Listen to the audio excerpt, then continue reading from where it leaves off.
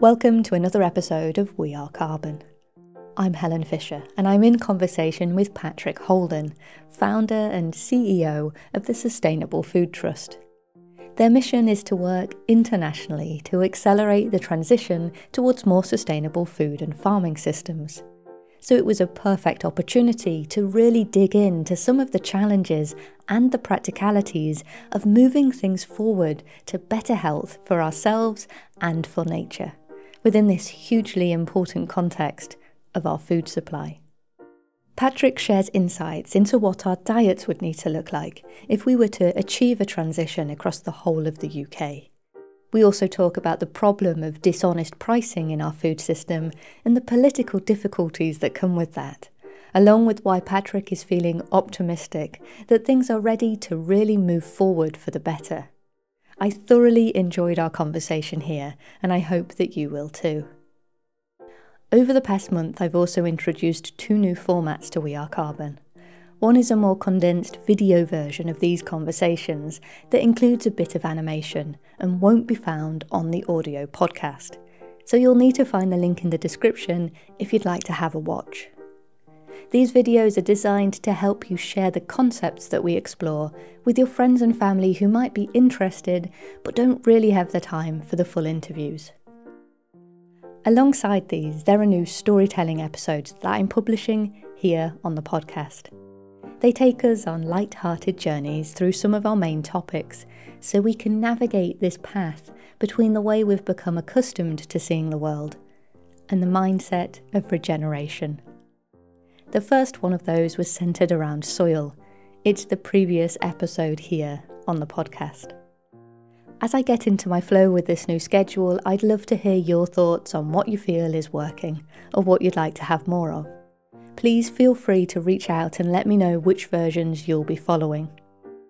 Right, over to today's discussion, and I'll let Patrick introduce himself. My name is Patrick Holden. I am speaking to you from our farm in West Wales, which is about 10 miles in from the coast and near to the town of Lampeter.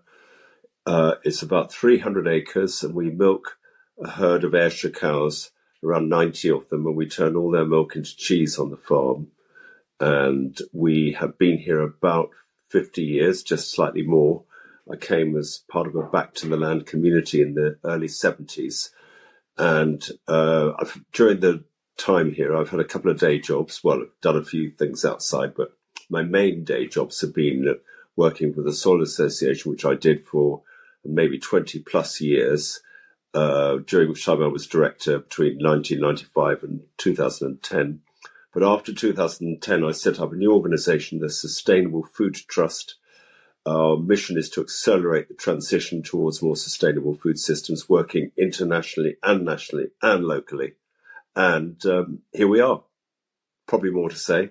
Fantastic. And it's completely well aligned with what we're talking about today, because of course sustainable food is such a huge, expansive topic. And we know that it's a puzzle piece within the issues that we have with climate, with biodiversity, and with human health as well. And so I'd love to spend our time together just garnering some insights about what might that path look like if we're to do a widespread transition in our food system. Where do we need to focus, and how do we take those steps forward? And to start this, looking at where we are today, such a huge majority of our food is coming off the shelves in very big supermarkets. And it is actually very convenient, and there's a huge variety, a lot of choice for people, and it's remarkably low in cost when we sort of put everything into perspective. So we could say that that sounds like such an incredible achievement that we've made with society to have this access to food. And yet it is absolutely riddled with so many problems. And those problems are all the more difficult to solve, to pick through and to put into the right direction, because we have this daily dependency on buying food. So I think I'd love to start with this question of why is this so-called cheap food not actually really all that cheap? Yeah, it's right that we should start by assuming it's a great story before we realise that it isn't a good story at all. And maybe at the very heart of it lies the dishonesty of food pricing, because the apparently cheap food that most of us buy in supermarkets is not really cheap at all. If you price in the damage that it is causing to nature, to loss of biodiversity, to climate change, and sadly, most sadly of all, to damage to human health.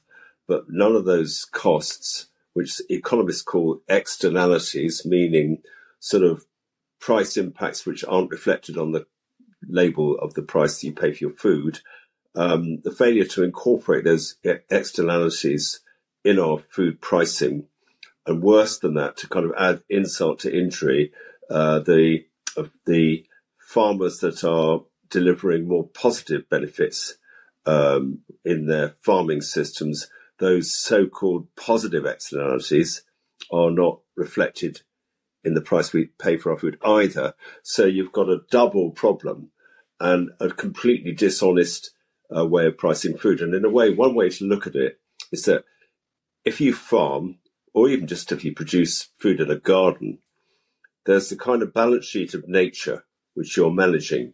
So you have soil just in a bed where you grow vegetables, and you have all the natural capital that is you're looking after, and then you produce food, or you do whatever you do, and then there's an impact on the soil, on the natural capital, on you, on your health, which is kind of part of natural capital, because we're not separate from the world we live in. We are part of nature.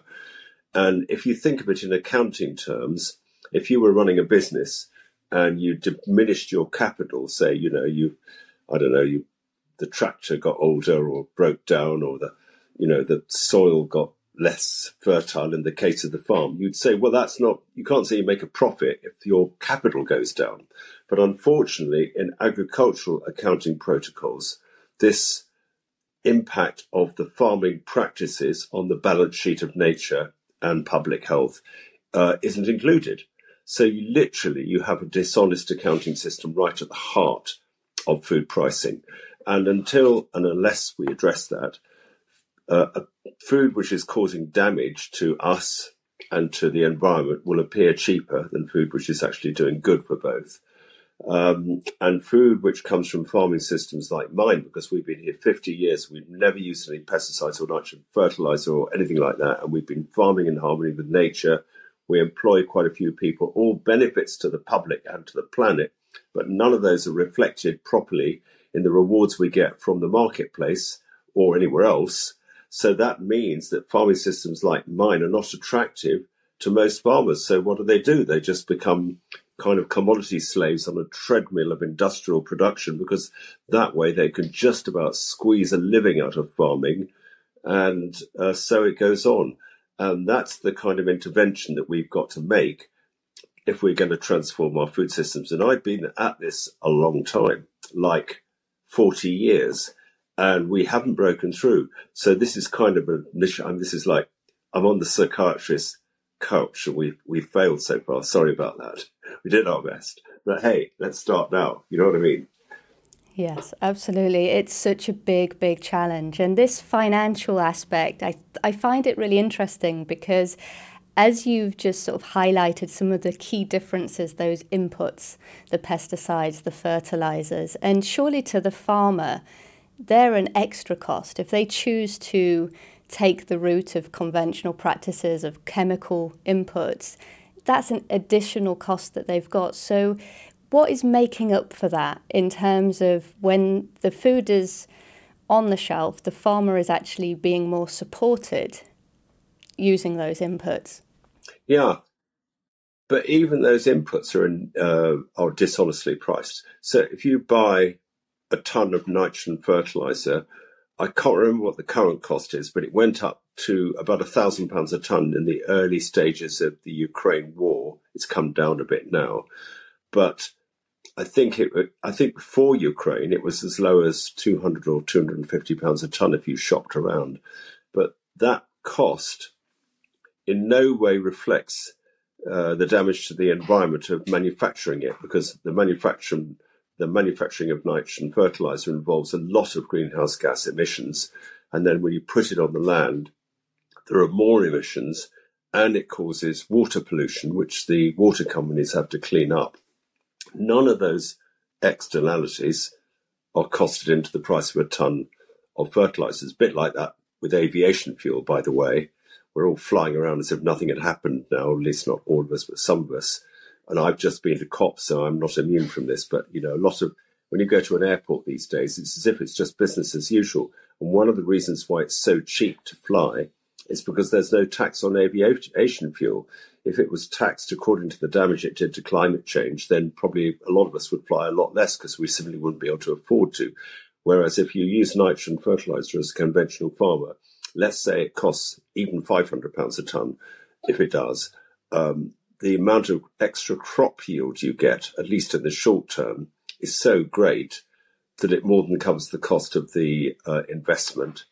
And it's the same with pesticides. The true cost of pesticides is the destruction of nature and indeed the destruction of public health. But that doesn't appear on the price ticket, and so on and so on. So really, we live in a world of topsy-turvy economics.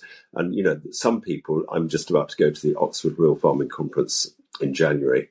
And, we gather together all the people who are really radical kind of food transitioners, and many of them would like to abolish capitalism, which I think is, fine for some, but not going to happen anytime soon. My suggestion is we simply make capitalism honest as a starting point and get the pricing that we pay for everything to reflect its true cost. And that is a term, true cost accounting, would mean a world where everything carries its proper price. Even if we achieve that, the transition would be a lot easier. So if, the cheap chicken, which you can still buy, I think, for about £3.50 or something like that in a big supermarket, was to carry its true cost, it would probably be £15, £20. And if you got the price kind of more equal between the organic chicken, which is proper chicken, produced in a real way without damage, compatible with the dishonestly priced so-called cheap chicken, which causes all this environmental damage and damage to our health, then I think that would make it a lot easier. But of course, that won't happen anytime soon because governments don't want to take action to make the polluter pay because it would put the price of food up. And that would be politically unattractive. I mean, if there's an election in May or October, whenever it is, and Keir Starmer was to say, well, if you vote Labour, the price of food is going to double. Well, it wouldn't really double. It wouldn't really double, but it would. He could say something like, "I'm going to make the price of food honest," and we go, "Oh, great! What will happen then?" Well, the price of food will go up, and then he could say, "But don't worry, even though the price of food will go up, the nutrition you get from it will nourish you with less food. You won't get obesity, diabetes, food intolerances, diseases of the immune system, cancers, and all these previously uncommon diseases because the ingredients in the food won't cause those. So you will be healthier. We'll spend less on the NHS, and the food you do eat will make you feel really good.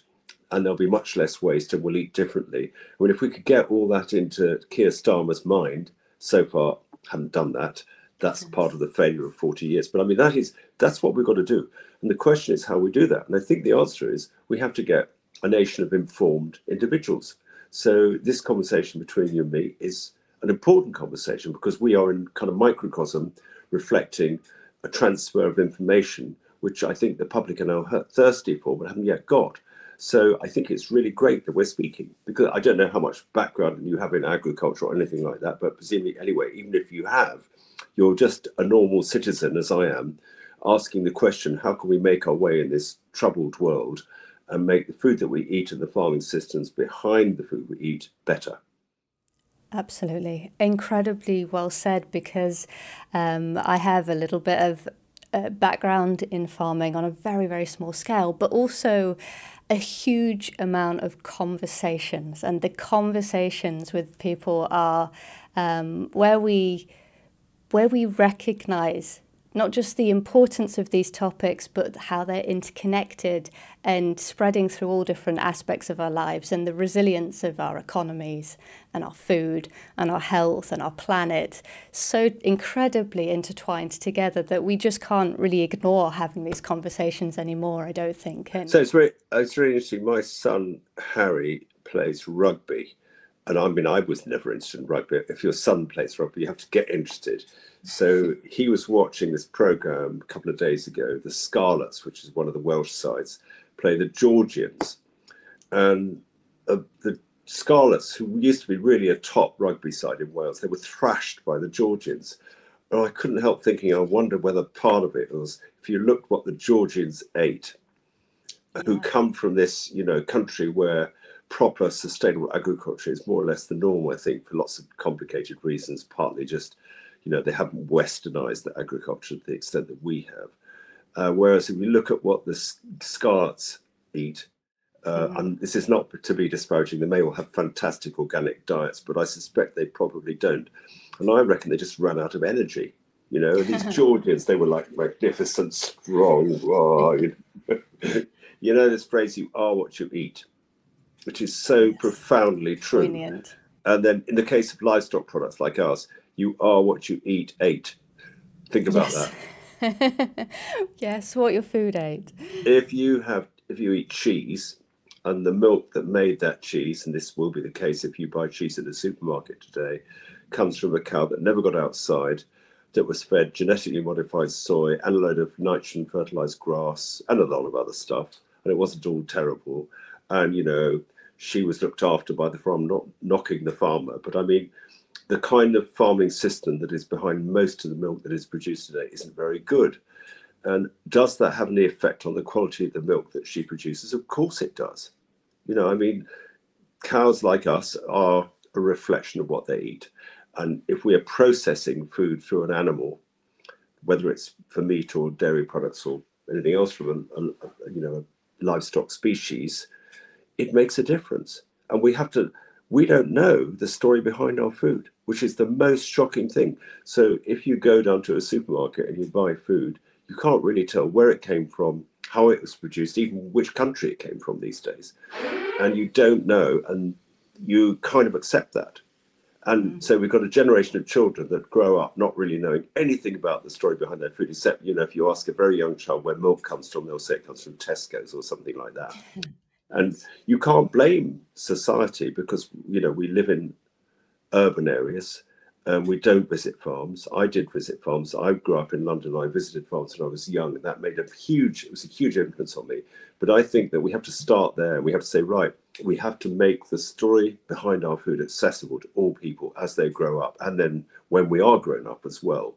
And that is kind of big mission to get to Keir Starmer's attention, or whoever it is going to be the next government. Doesn't matter really. I mean, I saw the Secretary of State, the new Secretary of State, Steve Barclay, last week in London. I got this email saying, "Oh, the new Secretary of State would like to see you." So, that's impressive. So I better go. So I went to see him. He seemed a very nice chap, and I, said what I thought government ought to do. And of course, we both knew that he probably won't be in the post very long. But in a way, it doesn't matter, because what matters is if politicians start to feel the heat of informed public opinion. So back to this discussion. Yeah, yeah, absolutely. And there is so much significance in that which you've just said about the food giving you energy, and that notable difference in the different way that the food is produced. And when we look at the way that people are dragging themselves through the day on caffeine or on stimulants, that in a way is kind of their solution to a poor diet, a poor nutrition, and the answer of having food that gives you vitality. It just sounds like a dream solution. And I think there's something in that health aspect, that nutritional aspect, that allows this story to be more engaging for people. That's absolutely true. And I think it's really interesting that, have you heard of Chris Van Tulleken, who wrote this book called Ultra Processed People, which I recently Oh no, it read? sounds fantastic. It's really interesting that he and another guy called Tim Spector, Professor Tim Spector, who's done the Zoe project, both of those two individuals are starting to make real inroads in public understanding about the story behind their food. And interestingly, they both have focused after the farm gate. So they've looked at what has happened to food after it leaves farms before it gets to the supermarket. And Chris Van Tulken in particular has focused on processing aids and these artificial flavorings, which are basically a whole load of chemicals which either preserve food longer than it should be preserved or mimic the flavors that used to be in our food, which have been removed by chemical agriculture. And weirdly enough, there's a factory down the road from us, at a place called Vellenbach, which at Velen means mill in Welsh, small mill. And now it's a huge factory for producing flavors for crisps and stuff like that. And it used to be the milk marketing board place where the milk was turned into butter, and all the dairy farms used to supply it until about 20 years ago. And then it basically was turned into this, it's called Sensient. How ironic is that? It's a big flavouring factory. So these brilliant chemists now trick our taste buds into thinking we're getting nourishment from food which is depleted in trace elements and micronutrients. And that flavouring industry is a multi-billion-pound industry because they have to do that to persuade us to eat more of that sort of food than is good for us. How weird is that? And what a topsy-turvy world we live in, where we strip all the nutrients out of our food and all the goodness, and we contaminate it with pesticides. And then we have to create chemicals to pretend it's okay when it isn't. And you'd think, wouldn't you, that if anybody heard that story, they said, well, why don't we treat the symptom, not the cause, and put the real flavour back into our food with proper agriculture? And yet, since the 1950s, which I can remember because I was a boy in the 1950s, we've really transformed our agriculture and made it into a system of food production which is actually damaging public health and causing massively increased NHS treatment costs, and yet nothing much is being done about it. And these conversations, because I'm very hopeful, I don't think this is a pessimistic conversation, I'm very hopeful that the tide is turning, because so many millions of people are starting to ask awkward questions about the story behind their food. And Chris Van Tulken and Tim Spector are in the vanguard of that. Bless them. Fantastic. I'll make sure that we've got some links to the book and the references there. Ultra processed people read that book. I learnt a lot. It's scary. And it makes you think, where can I buy good food? Which is the right question. Yeah, we all need to be asking that. But it leads me to my next question, because how can we buy good food if we aren't producing enough good food? And at the heart of all of this is how the farmers are choosing to treat the soil, as to choosing to grow the food that we're consuming. I'd like to ask, in terms of the volume and the variety of food that we need to produce for this country, do you consider that going the sustainable option across all of farming, we would have enough to fill all of our needs?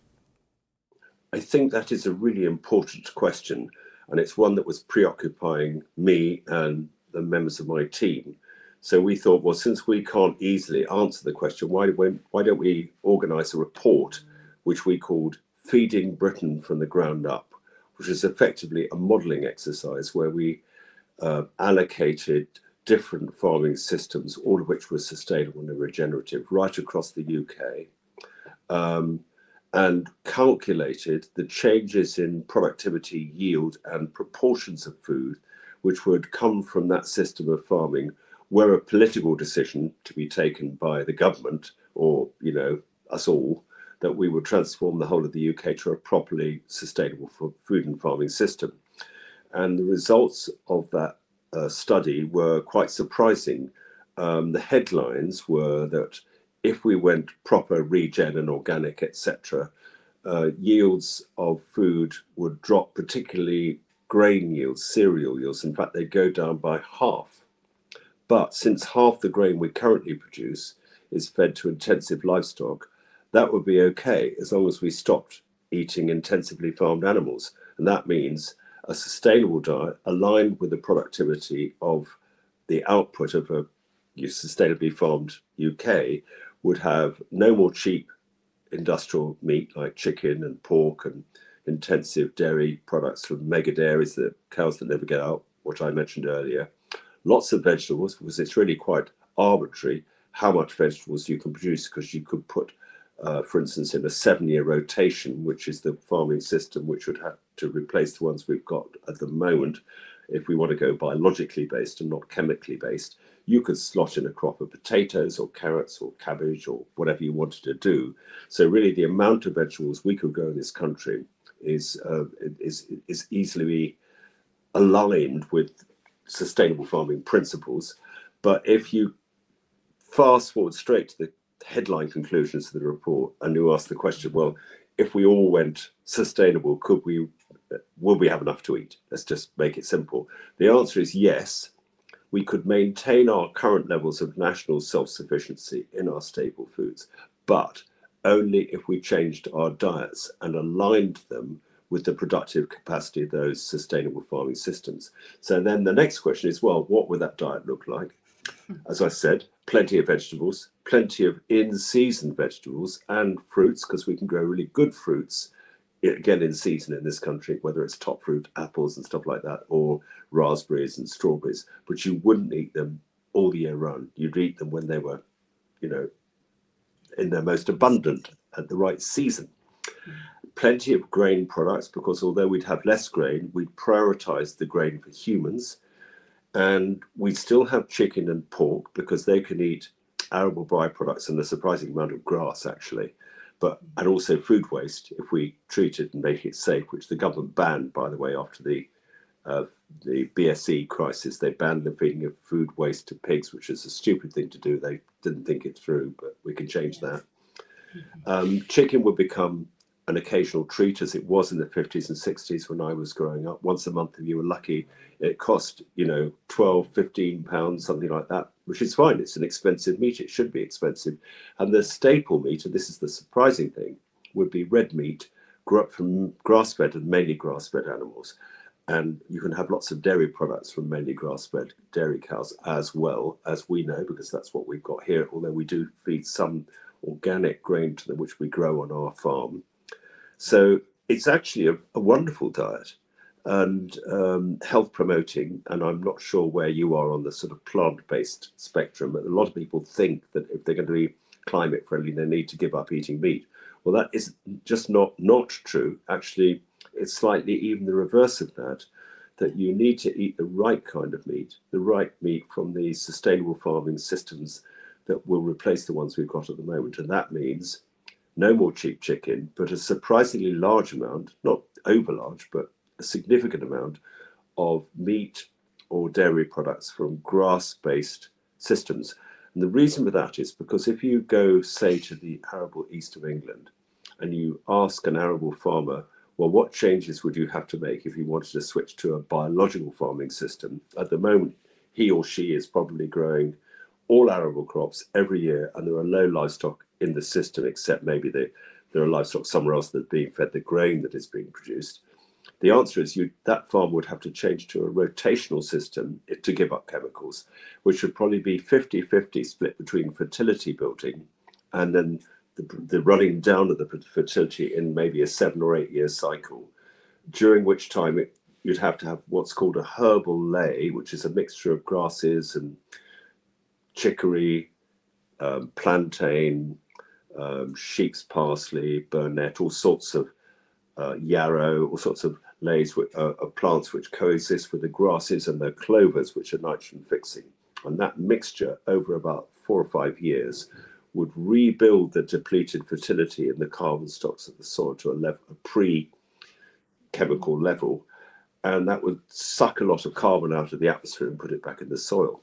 And if all the farmers in the arable east of England and Scotland and even East Wales, who are currently all arable, switched to that system, and the farmers with permanent pasture, which is the areas like we are here, where there's a high rainfall and it's quite hilly, and you can't have just arable all the time, but they have permanent pasture. If we switch to what's called holistic grazing systems, the methane emission from the animals, the beef animals, the dairy cows, the sheep, that would graze those pastures would be more than offset by the carbon gain from drawing down the CO2 from the atmosphere and put it back in the soils. Because that's the most usual criticism to what I'm just describing to you now. You say, well, it's all very well.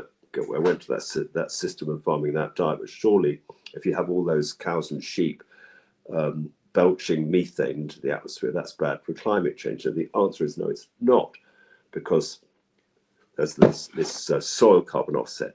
And it's that kind of granular discussion. I'm rambling on a bit now, but basically, we all need to know that. We need to become experts in the nature and the component parts of the farming systems which need to replace the ones we've got at the moment, which I think is completely fascinating.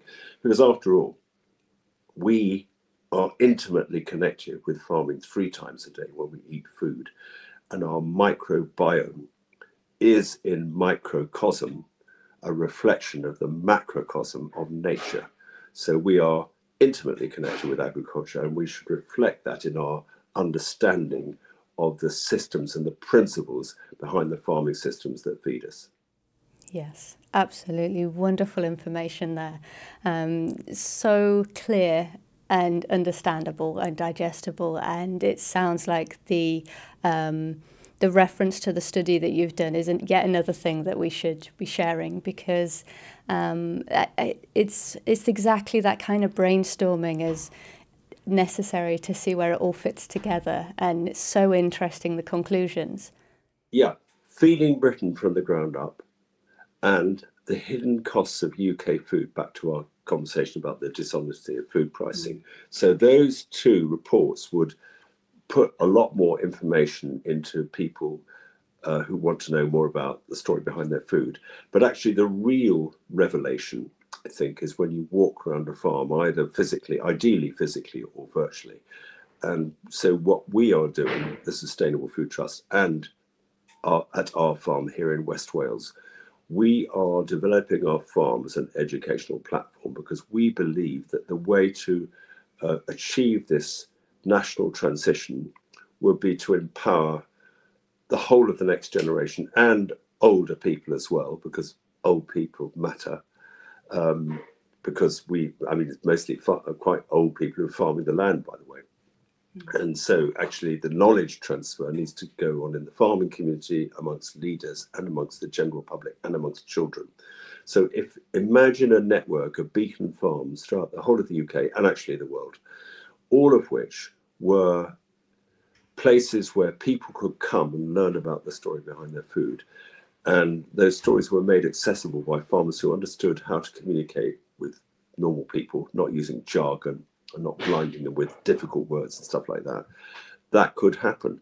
And interestingly enough, there was a man who I met a few years ago who worked in the state of Andhra Pradesh in India. And he was asked by a government official if he could introduce an advisory service for that state, because they wanted the farmers to farm in a more sustainable way. And he said, no, I won't do that.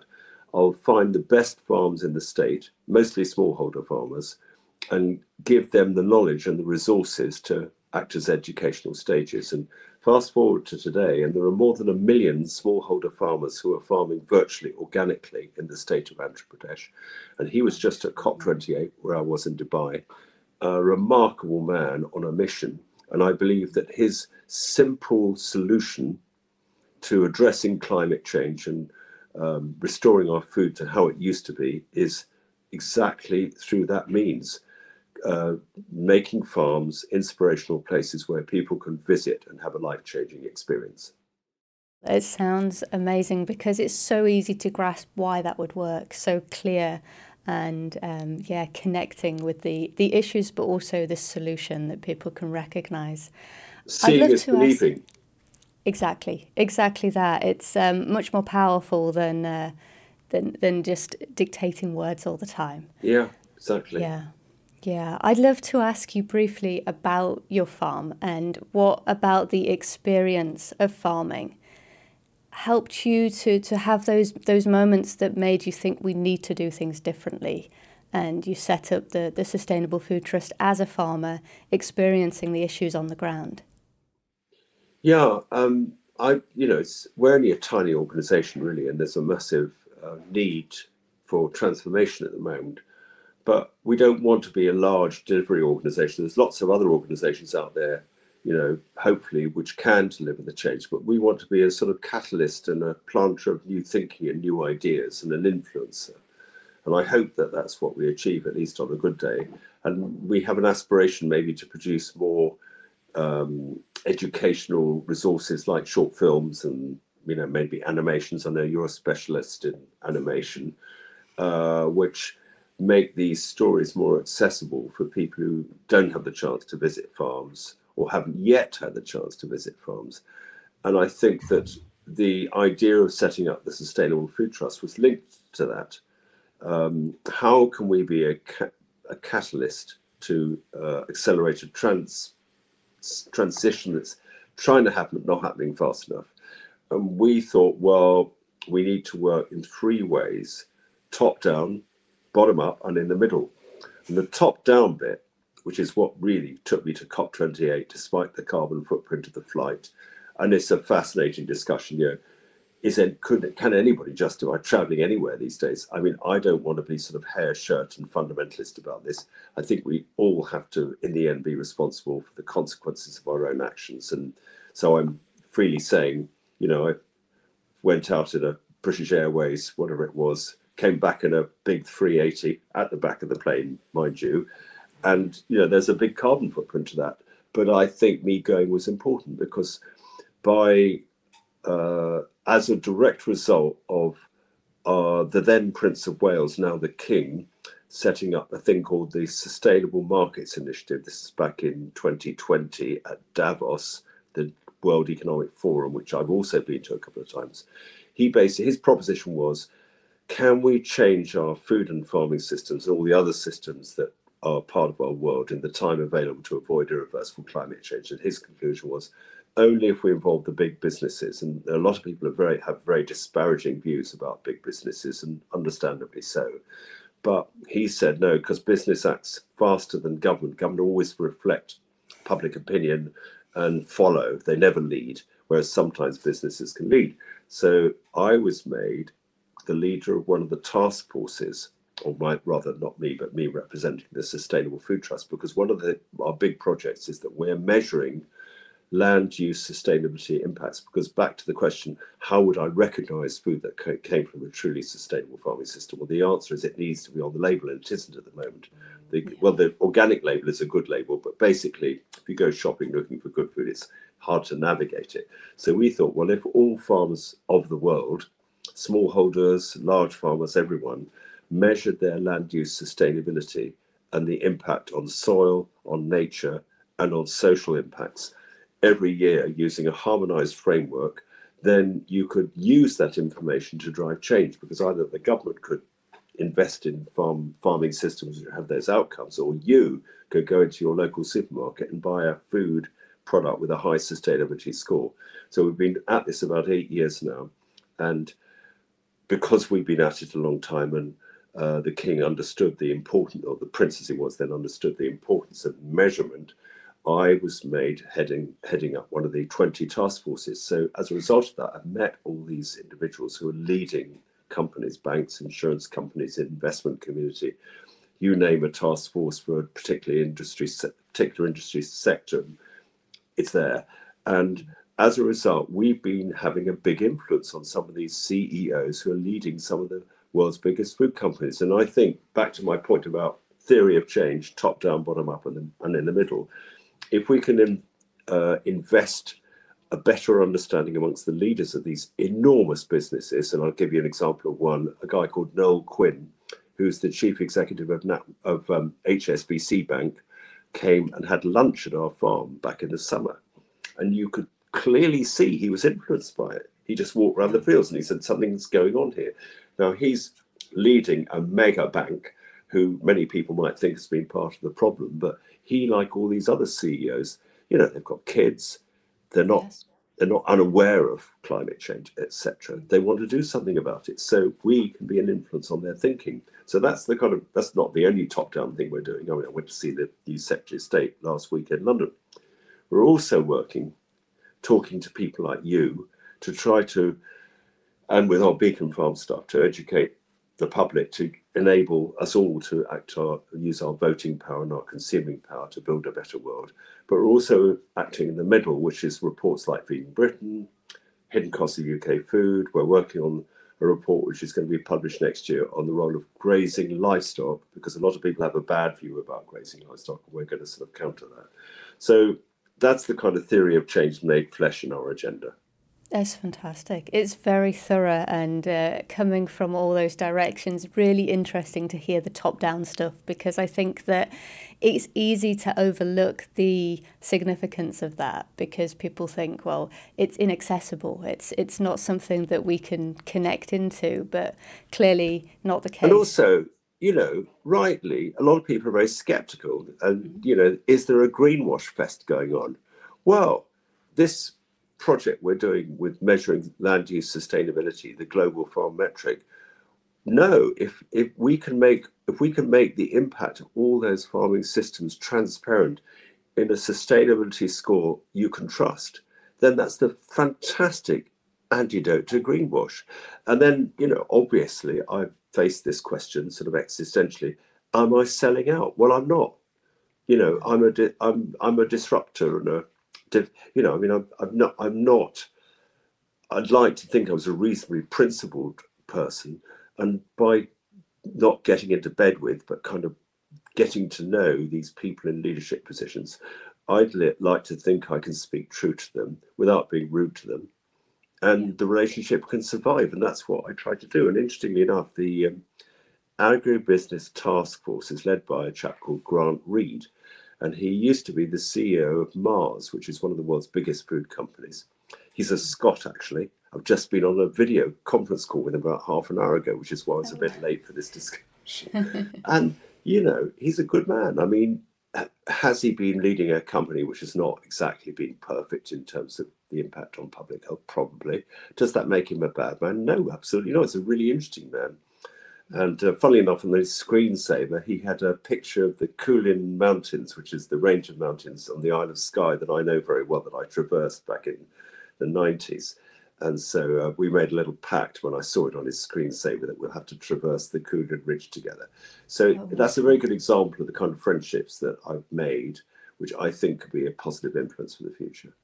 Absolutely. And I think that really beautifully highlights that there aren't really bad guys within this. I mean, we could go into detail and say, well, yes, there are, but there are bad guys. But for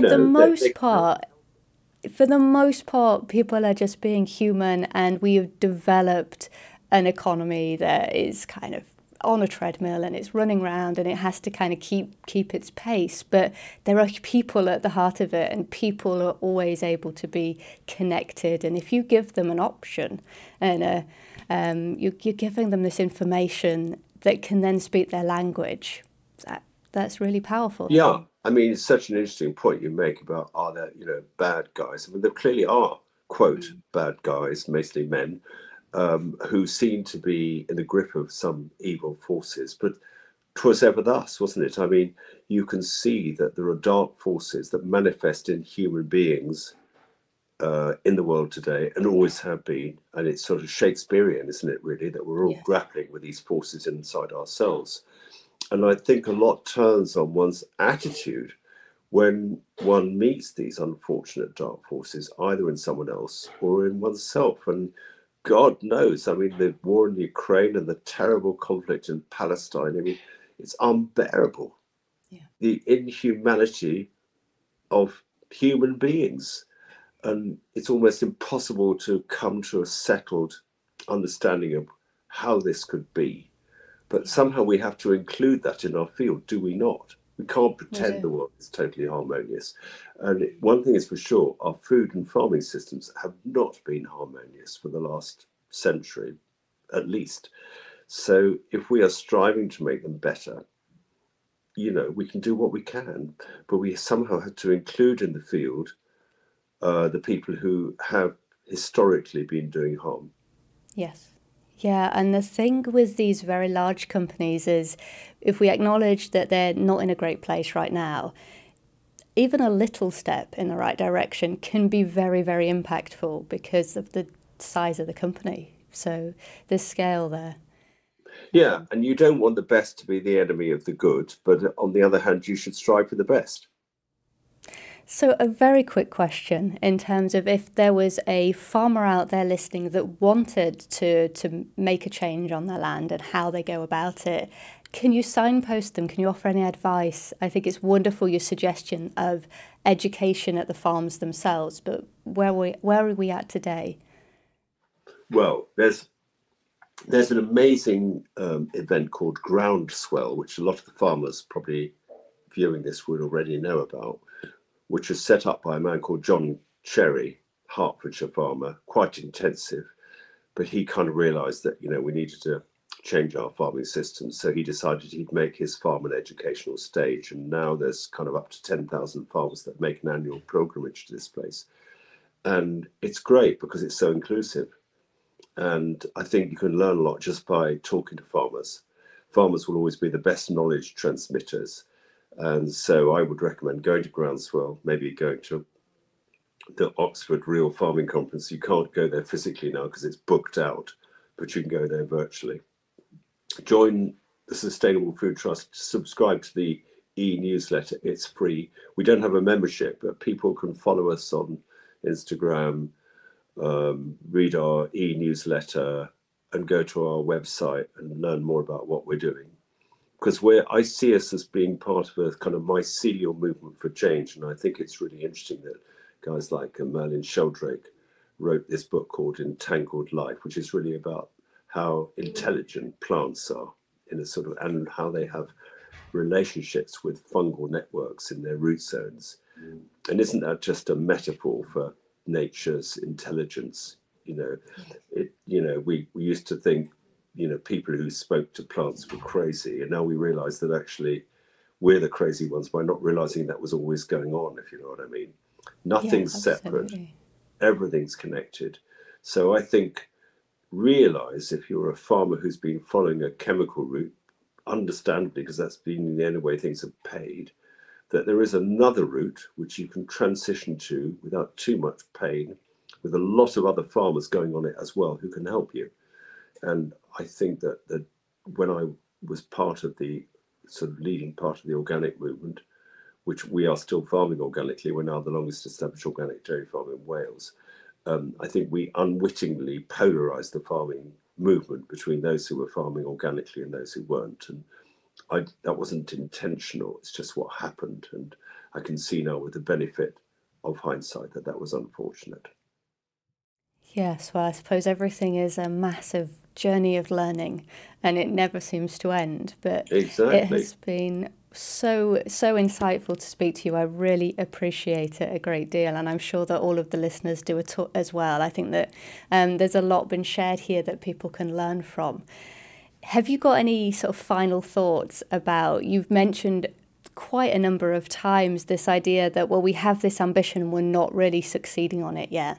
But we've talked about a lot of hopeful things, and there's a feeling of momentum, especially from that point of view of farmers teaching one another and sharing the knowledge. So do you feel that we're on a good track to moving things forward? I do. I think how change happens is a bit of a mystery. And, you could say, well, it looks pretty bleak at the moment because, we're on this 1.5 degree to 3 degree track. We don't do more to address climate change. And there's a nature crisis, and there's a crisis of public health. And God knows, there's a threatened migration crisis, as we know, because we're making so much of the land uninhabitable or drowned. And it all looks very scary. But I think that this idea that there could be a shift of consciousness, which few could predict the timing of, but does happen from time to time, I think is very much on the agenda at the moment. And whether there's this thing, animals that know when the tsunami is coming, or some sort of collective intuitive intelligence which then changes behavior. I think we could be on the edge of something like that. And can we rule out the possibility that really dark things could be associated with our transition. No, we can't. But I mean, what can you do? You just have to, the action is mine to be part of the solution. The results are not in our hands. So I think we should feel positive and do the right thing, learn about our food and the story behind it, and try to take modest but incremental actions to be part of the solution, both in terms of the food that we eat and also using our citizen power, voting power, that kind of thing, to be part of the co-creation of the future that we need to build. Wonderful. Thank you. Well, it's been amazing, and best of luck with everything that you're continuing to work with. Thank you very much, and thanks for inviting me to talk to you. And thank you for listening to this episode of We Are Carbon. You can find more information in the description about everything that Patrick discussed with us, and alongside there's extra details about the new format that I mentioned at the beginning from We Are Carbon. New episodes of the podcast are added every other Tuesday, so don't forget to subscribe to keep up to date. And let's keep figuring this all out together.